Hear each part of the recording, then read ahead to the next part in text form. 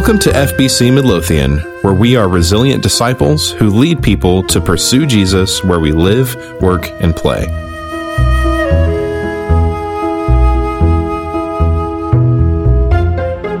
We've spent the last several weeks in investigation of the Christmas files, trying to find the truth and what to believe. You know the story, you've looked at the evidence, you've experienced the struggle, but in the end, you still have to make a choice. What's it going to be?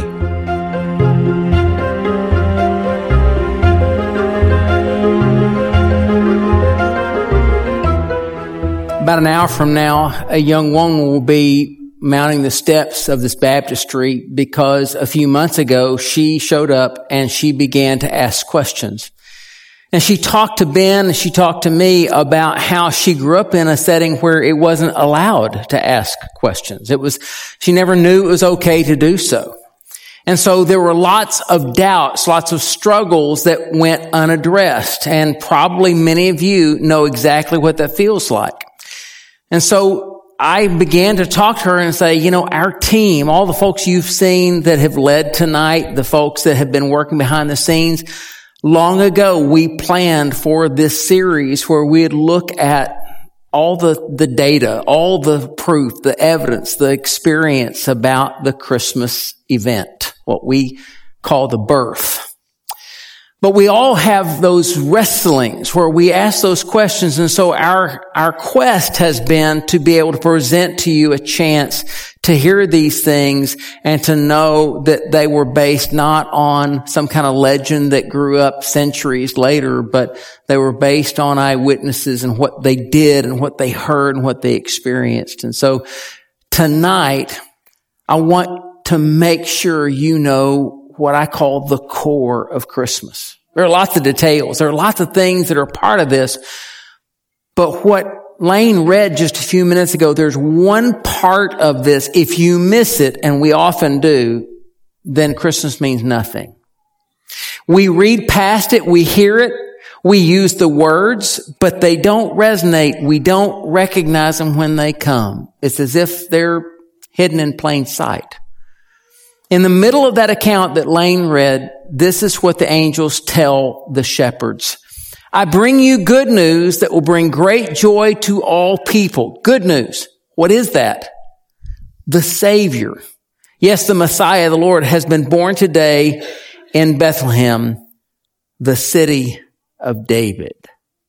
Now, I've been having conversations with people about Jesus for over 4 decades. I remember the first big conversation I had was with an older classmate. I had invited him to our church. We had a very, very small congregation. I had been through a period of great doubting, had settled some things, and he had come. And I remember that Sunday night, we stuck around because he had questions, and we had a church bus on the property that wasn't locked. And so everybody else left, and we climbed up in that bus and we sat across the aisle from each other for 2 hours trying to deal with this. It was the first time. So for 4 decades, I've been having conversations with people about Christ, listening to their questions, making it safe, making a chance for people to hear and weigh out what all that means. And I want you to know, I've seen a pattern. It still happens. It happens in my office. It happens across the hall in the Compass. It happens over the lunch table. It happens in ER waiting rooms and ICU waiting rooms. It happens in all kinds of settings. The pattern has been consistent for my entire adult life. And that pattern is this, that our natural mindset of faith always revolves around what we must do for God. And it works this way. We think, well, if I'm good enough, and usually we'll do a comparison game. We'll look at other people that we think are not as good or not as behaved or not as religious. And so we start mounting this idea of all the things we have to do. If I only gave enough, if I only attended enough, maybe if I believed enough, if I read my Bible enough, if I was compassionate enough, I gave to missions enough, if I did enough good deeds. But it's always coming back to what we do for God. And if that viewpoint that I've heard for all of my career is accurate, I want you to know that's not good news. It's horrible news. Because frankly, if that is the way it works, then we're all just one bad pitch, one step, one mistake where we feel like we teeter over the edge. Oh, that's too much. You can't forgive that. Or there's just one more thing, one truth to fall where we think, okay, we're cooked. And so we usually react one of two ways. We live in an idea of rejection and fear. That's not good news. Or we just choose denial and say, you know what? I'm better than most people. I know on the scale of averages, I'm going to be okay and I'm going to live my life. Neither of which is good news. And so the core of the gospel, the core of what we celebrate tonight comes down to one phrase. The Savior has been born. Savior. We use that phrase. We sing that phrase. Savior. And we think we know what it means, but we miss it. It's the Messiah, the deliverer, the rescuer. And if you don't get this, then Christmas means nothing. And I've been wrestling with how I could help you feel the gravity of that so that tonight is good news for you. And so this is my best effort. When I was a young man, I was trained in certain skills in order to make people safe in the water.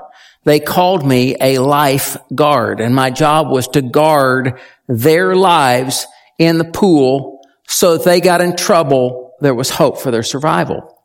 And so I went through the training, spent time learning. I was 14 years old at the time.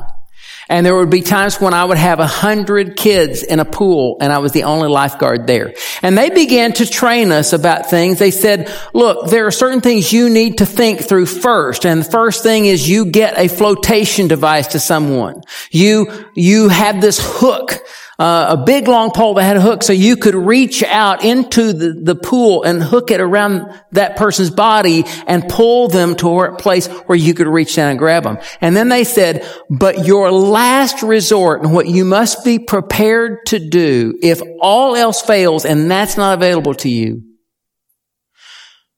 you will need to plunge into the water and go after them. And I remember Ken was the director and he said, and believe me when I tell you that someone's adrenalized strength is better than your rational strength. Adrenaline is a powerful thing. It was always the last resort to dive in because a person who's drowning is dangerous. That's why so often we hear the tragic stories. Not only did someone get in trouble in the water, but it was so-and-so got in trouble. The dad, the brother, the uncle, the spouse, the mom, the dad, they went in after and they both drowned.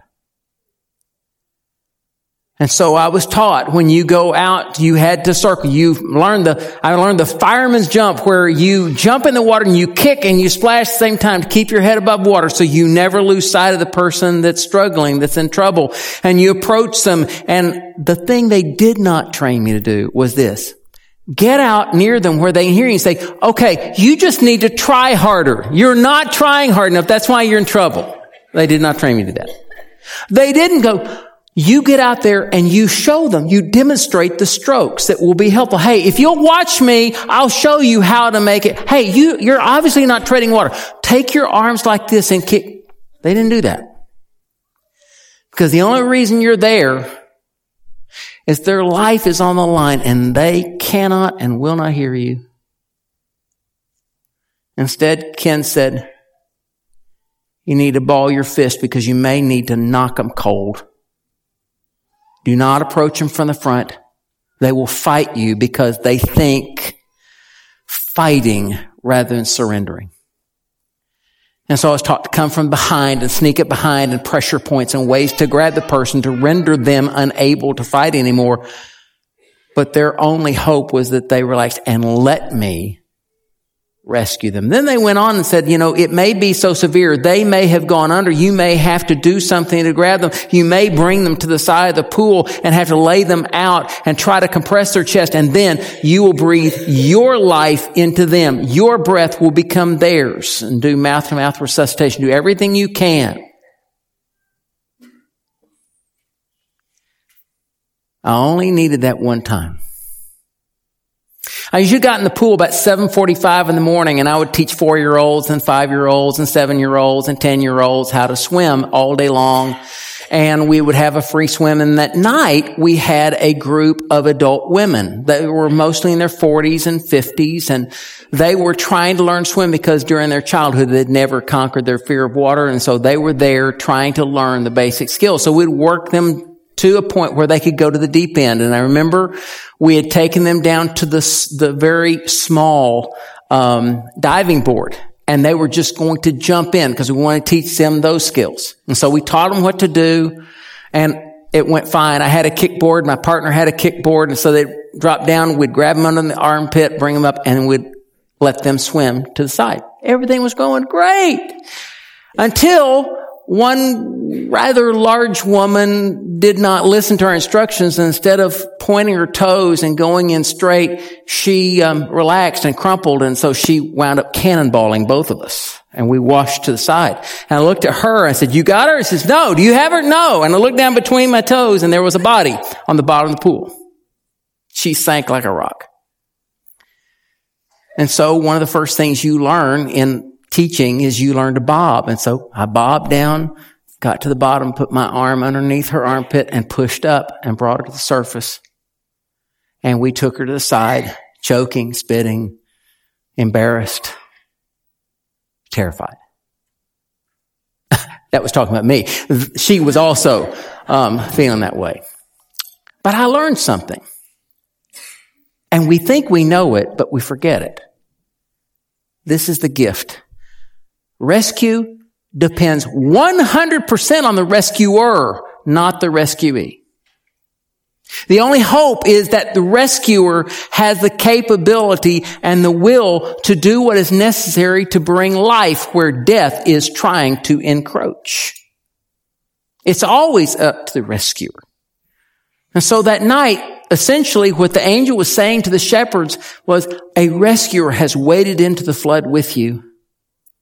He has come because you can't survive without him. You need a rescue. And it's up to him. It's not up to you.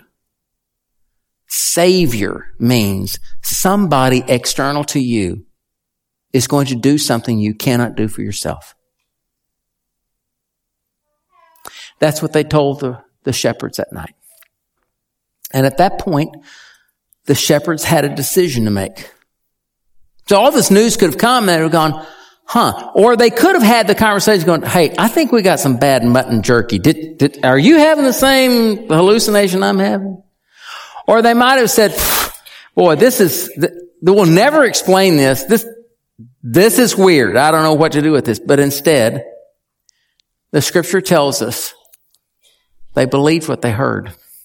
They chose to believe. Verse 15 says, when the angels had returned to heaven, the shepherds said to one another, and here's the decisive moment, "Let's go to Bethlehem and see this thing that's happened, which the Lord has told us about." And they hurried to the village and found Mary and Joseph, and there was the baby lying in the manger.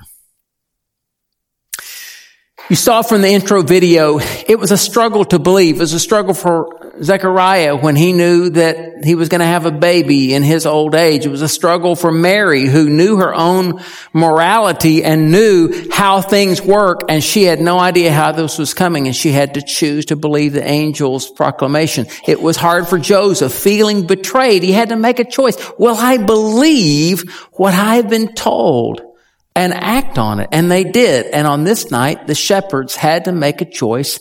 And I have been saying for the last 3 weeks what I have to say to you tonight, because many of you will approach this night with skepticism.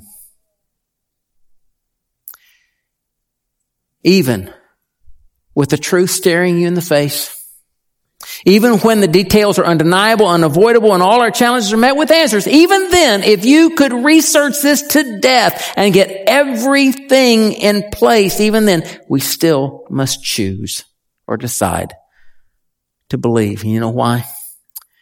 Because believing is always a choice.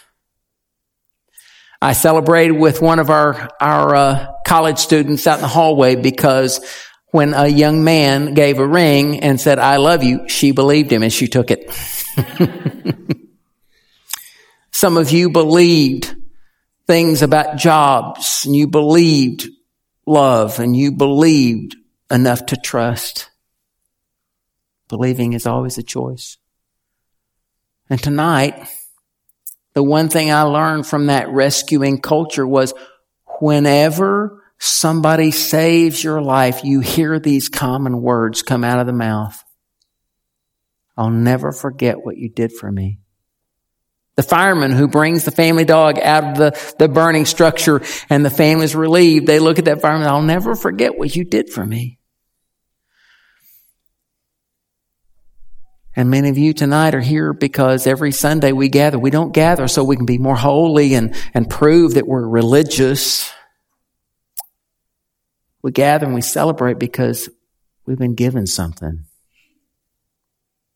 And when you've experienced that, there's something in you that drives you to want to express that gratitude, just as a mother looks at you when you pull a child to the side and they breathe. "I'll never forget what you did for me." So tonight is your opportunity, for those of you who have gathered here, and you know that, to be able to give thanks. But I am not a naive person. In fact, there's a part of me that I would say is pretty cynical, and I know, because I've been there, that many of you are here because it's family time and you're tolerating this time. You've come to appease somebody or please somebody, and frankly, you have plenty of skepticism and questions, and you're part of the group think tonight, just kind of tolerating it. I know what that feels like. And I would say to you that tonight could be a time when you hear it's not some religious game. Jesus waded into the flood of our history because before you took a breath, He cared about you. And He knows it's exhausting to keep all the plates spinning and hope that's enough. And just as Ken warned me, He knew when He waded in for you, it would cost Him His life. And He chose you. So tonight, I'm hoping that some of you will hear that and go, "Wow, that's different from anything I ever thought." Everyone that attends this church knows their pastor is a sinner. I'm painfully aware of that. Just as C.S. Lewis was painfully aware, just as Billy Graham once told on a nighttime news, "I am a sinner." You? I am. This is not about me. It's about the power of the rescuer. I'm just the rescuee. I was in trouble, and He jumped in for me. And I'm hopeful that tonight, some of you would hear that for the first time and go, "That is completely different." And you'll choose to believe His intentions towards you and change the Christmas you have this year and every year from now on, because you will have in your heart, "I will never forget what you did for me." So I would like for us to pray. And all of you who know you were rescued, that you could give thanks. And that some of you who tonight, this is a surprise to you, would be willing to take the risk to choose to believe. No gimmicks, no tricks. Just a time for you to hear from and speak to the Lord. Would you pray with me? If you know that happened for you, you have the relief in your heart and you can remember, would you right now in your heart say to God, "I'll never forget what you did for me. Thank you for wading into the flood for me.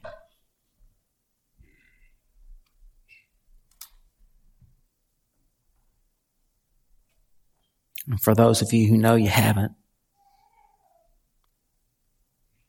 would you speak to Jesus in your heart right now? Jesus, I ask you to wade in for me.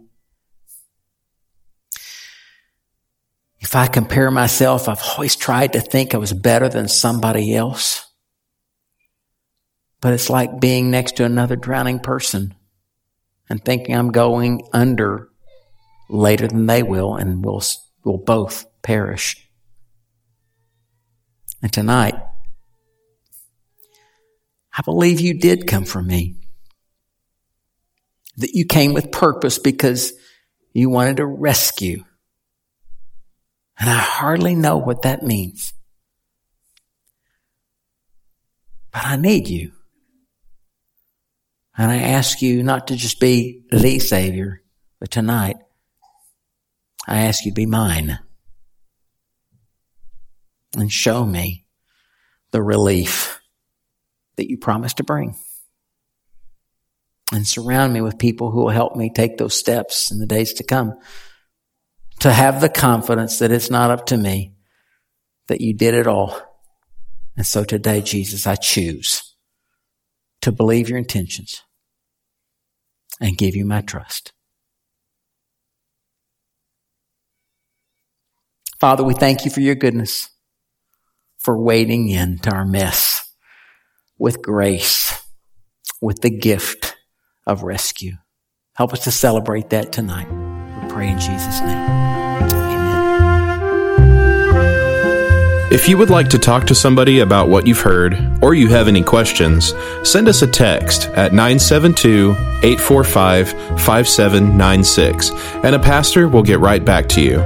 Subscribe to this podcast to get notified each week when new content is posted. If you're local to the Midlothian, Texas area, we would love to see you in person at one of our Sunday services at 8 o'clock, 9:30, or 11. You can also visit us online at fbcmidlo.com. Thanks again for listening, and God bless.